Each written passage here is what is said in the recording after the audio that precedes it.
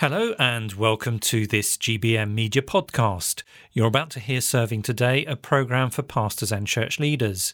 If you're involved in any form of Bible teaching, be that one-to-one or in small or larger groups, Serving Today will be relevant for you. Welcome to Serving Today, the programme for pastors and church leaders. This is Andrew Cook, and it's good to be together once more. The letter to the Ephesians, more in the series.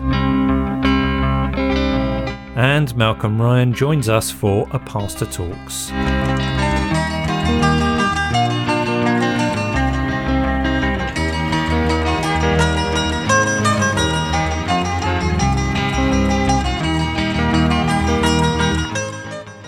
Well, here on Serving Today, we're in the middle of a series that is taking us through Ephesians as written by the Apostle Paul. Over the last few programmes, we've been looking at chapter 4 of Ephesians. We've seen, haven't we, how an understanding of the truth will influence the way we live. So our lives are to be marked by humility, gentleness, patience and forbearance, with the aim of keeping the unity of God's people, the church. This unity is expressed as one body, one spirit, one hope, one Lord, one faith, one baptism, and all of these come under one God. And last time, Ray Tibbs, who's helping us with these studies, showed us that far from meaning uniformity, unity recognises diversity within the church as Christ gives gifts to his people. Well, Ray Tibbs joins us now to tell us what's next in chapter 4 of Ephesians.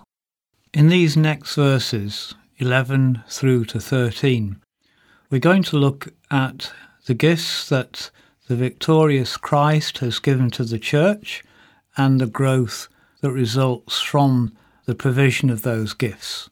Paul has already established that the victorious Jesus Christ gives out gifts freely to his people for their good. And so the first thing that we note is that Christ has given us servants of the word. And Ephesians chapter 4 verse 11 says, "So Christ himself gave the apostles, the prophets, the evangelists, the pastors and teachers."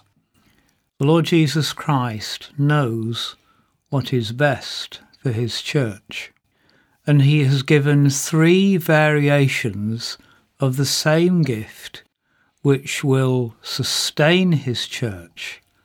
No church can survive without having had ministry from all 3. These involve, first of all, the foundation. Paul has already linked apostles and prophets with the establishment of the churches.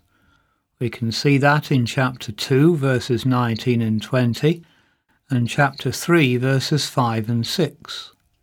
God had revealed his word exclusively to them. Directly inspired by the Holy Spirit, they were responsible for communicating divine truth verbally, and then in some cases by writing. They were eventually replaced as their utterances were recorded and enshrined in what we now have as the Bible.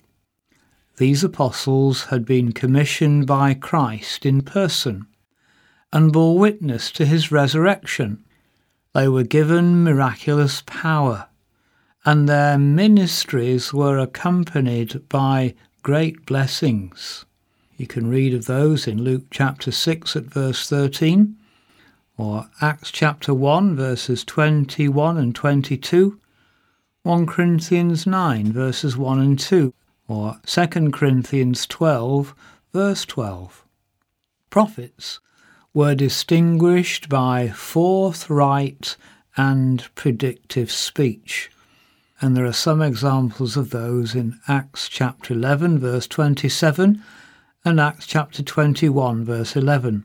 So, as servants of the word, the apostles and prophets laid the foundation. What other types of servants of the word are mentioned in verse 11 of Ephesians chapter 4?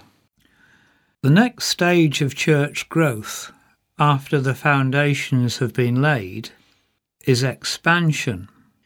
And so evangelists, took the basic good news of salvation in Jesus Christ, which was found in the Bible given through the apostles and prophets, and spoke of it wherever they went. As people heard the truth from them and believed, churches were founded. What they said was entirely consistent with and derived from the ministry of the apostles and prophets. Without them, evangelists could not have done their work. Although they may have broken new ground by moving from one area to another, they never introduced new truth. See Acts chapter 8 verses 4 and 5, chapter 21 verse 8, and 2 Timothy 4 verse 5.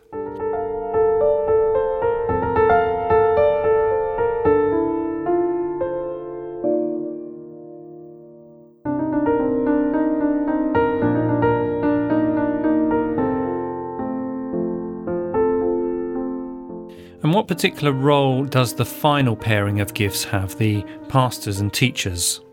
We've seen the foundations being laid by the apostles and prophets. We've seen the work established and expanded through the evangelists. And now we see that the work is consolidated through pastors and teachers.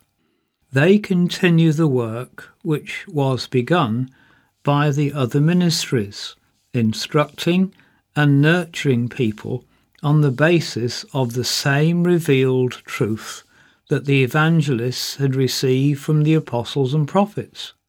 The life of the church develops as these men care for and guide people according to the truth that is common to all, wherever they are. Pastoring and teaching go together. One cannot be done effectively without the other. Acts chapter 20 verse 28, 2 Timothy 2 verse 2 and verse 24, and 1 Peter 5 and verse 2. Christ has given us servants of the word. What reason does Paul give for these gifts? Christ has given us servants of the word to help us. Ephesians chapter 4 verse 12 says to equip his people for works of service so that the body of Christ may be built up. These ministries are given for corporate benefit, for the building up of the whole body. As food builds up the human body, so the word of God builds up the body of Christ. Acts 2:32 or Colossians chapter 1 verses 28 and 29, 2 Timothy 3 verses 16 and 17. There must be a varied but balanced diet, sometimes meat, sometimes milk. 1 Corinthians 3 verse 2, Hebrews 5 verse 12, 1 Peter 2 verse 2. But at the same time, the benefit of these ministries is brought through the individual. As the word of God is brought to bear upon their lives, people are variously enlightened and strengthened, trained and equipped for activity as part of the body of Christ.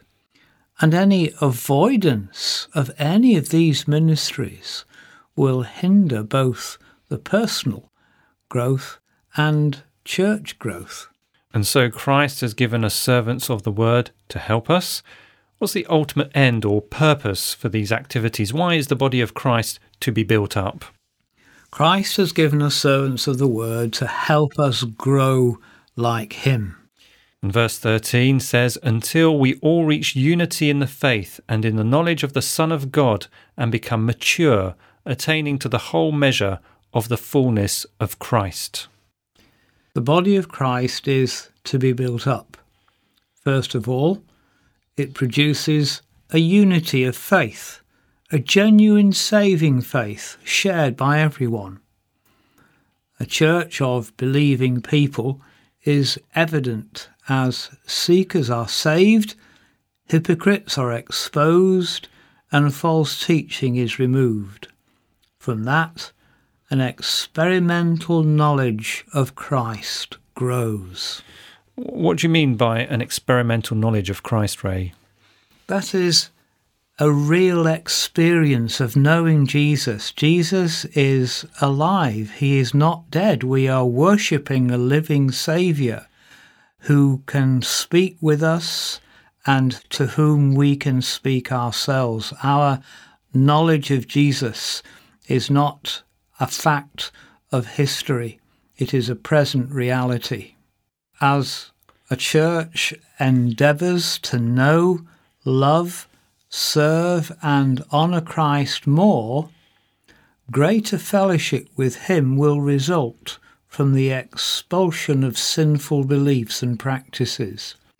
A mature Christian or a mature church will be well built with an evident and increasing likeness to Christ.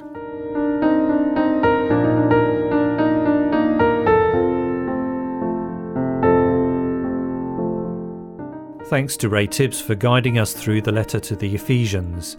As Christians, we grow in maturity as we meet with our fellow believers in our local church, and also as we pray to see more of Christ in our own lives and in that of our brothers and sisters.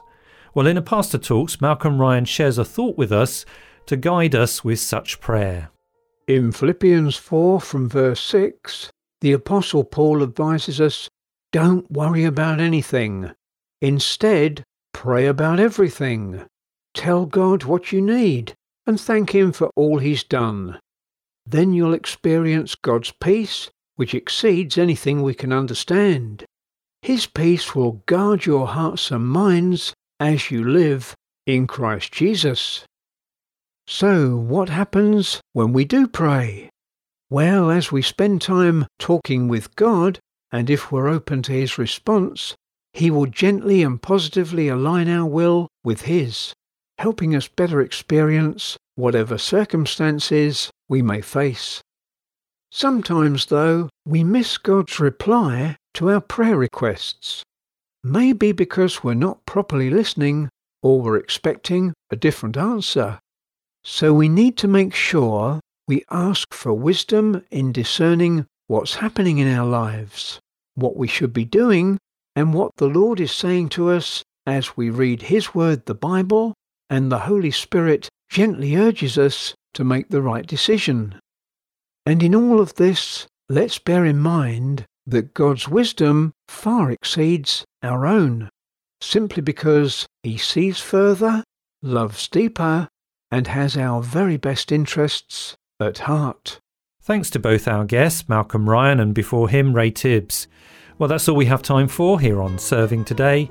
So this is Andrew Cook saying goodbye. May God bless you in your service of Christ. Well, thanks for listening to Serving Today, a podcast from the Grace Baptist Mission radio team. To get in touch with us, you can send us a message via WhatsApp. The number is +44 75 08 93 25 34. That's +44 75 08 93 25 34. Or email us. The address is servingtoday@gbm.org.uk. Until next time, goodbye.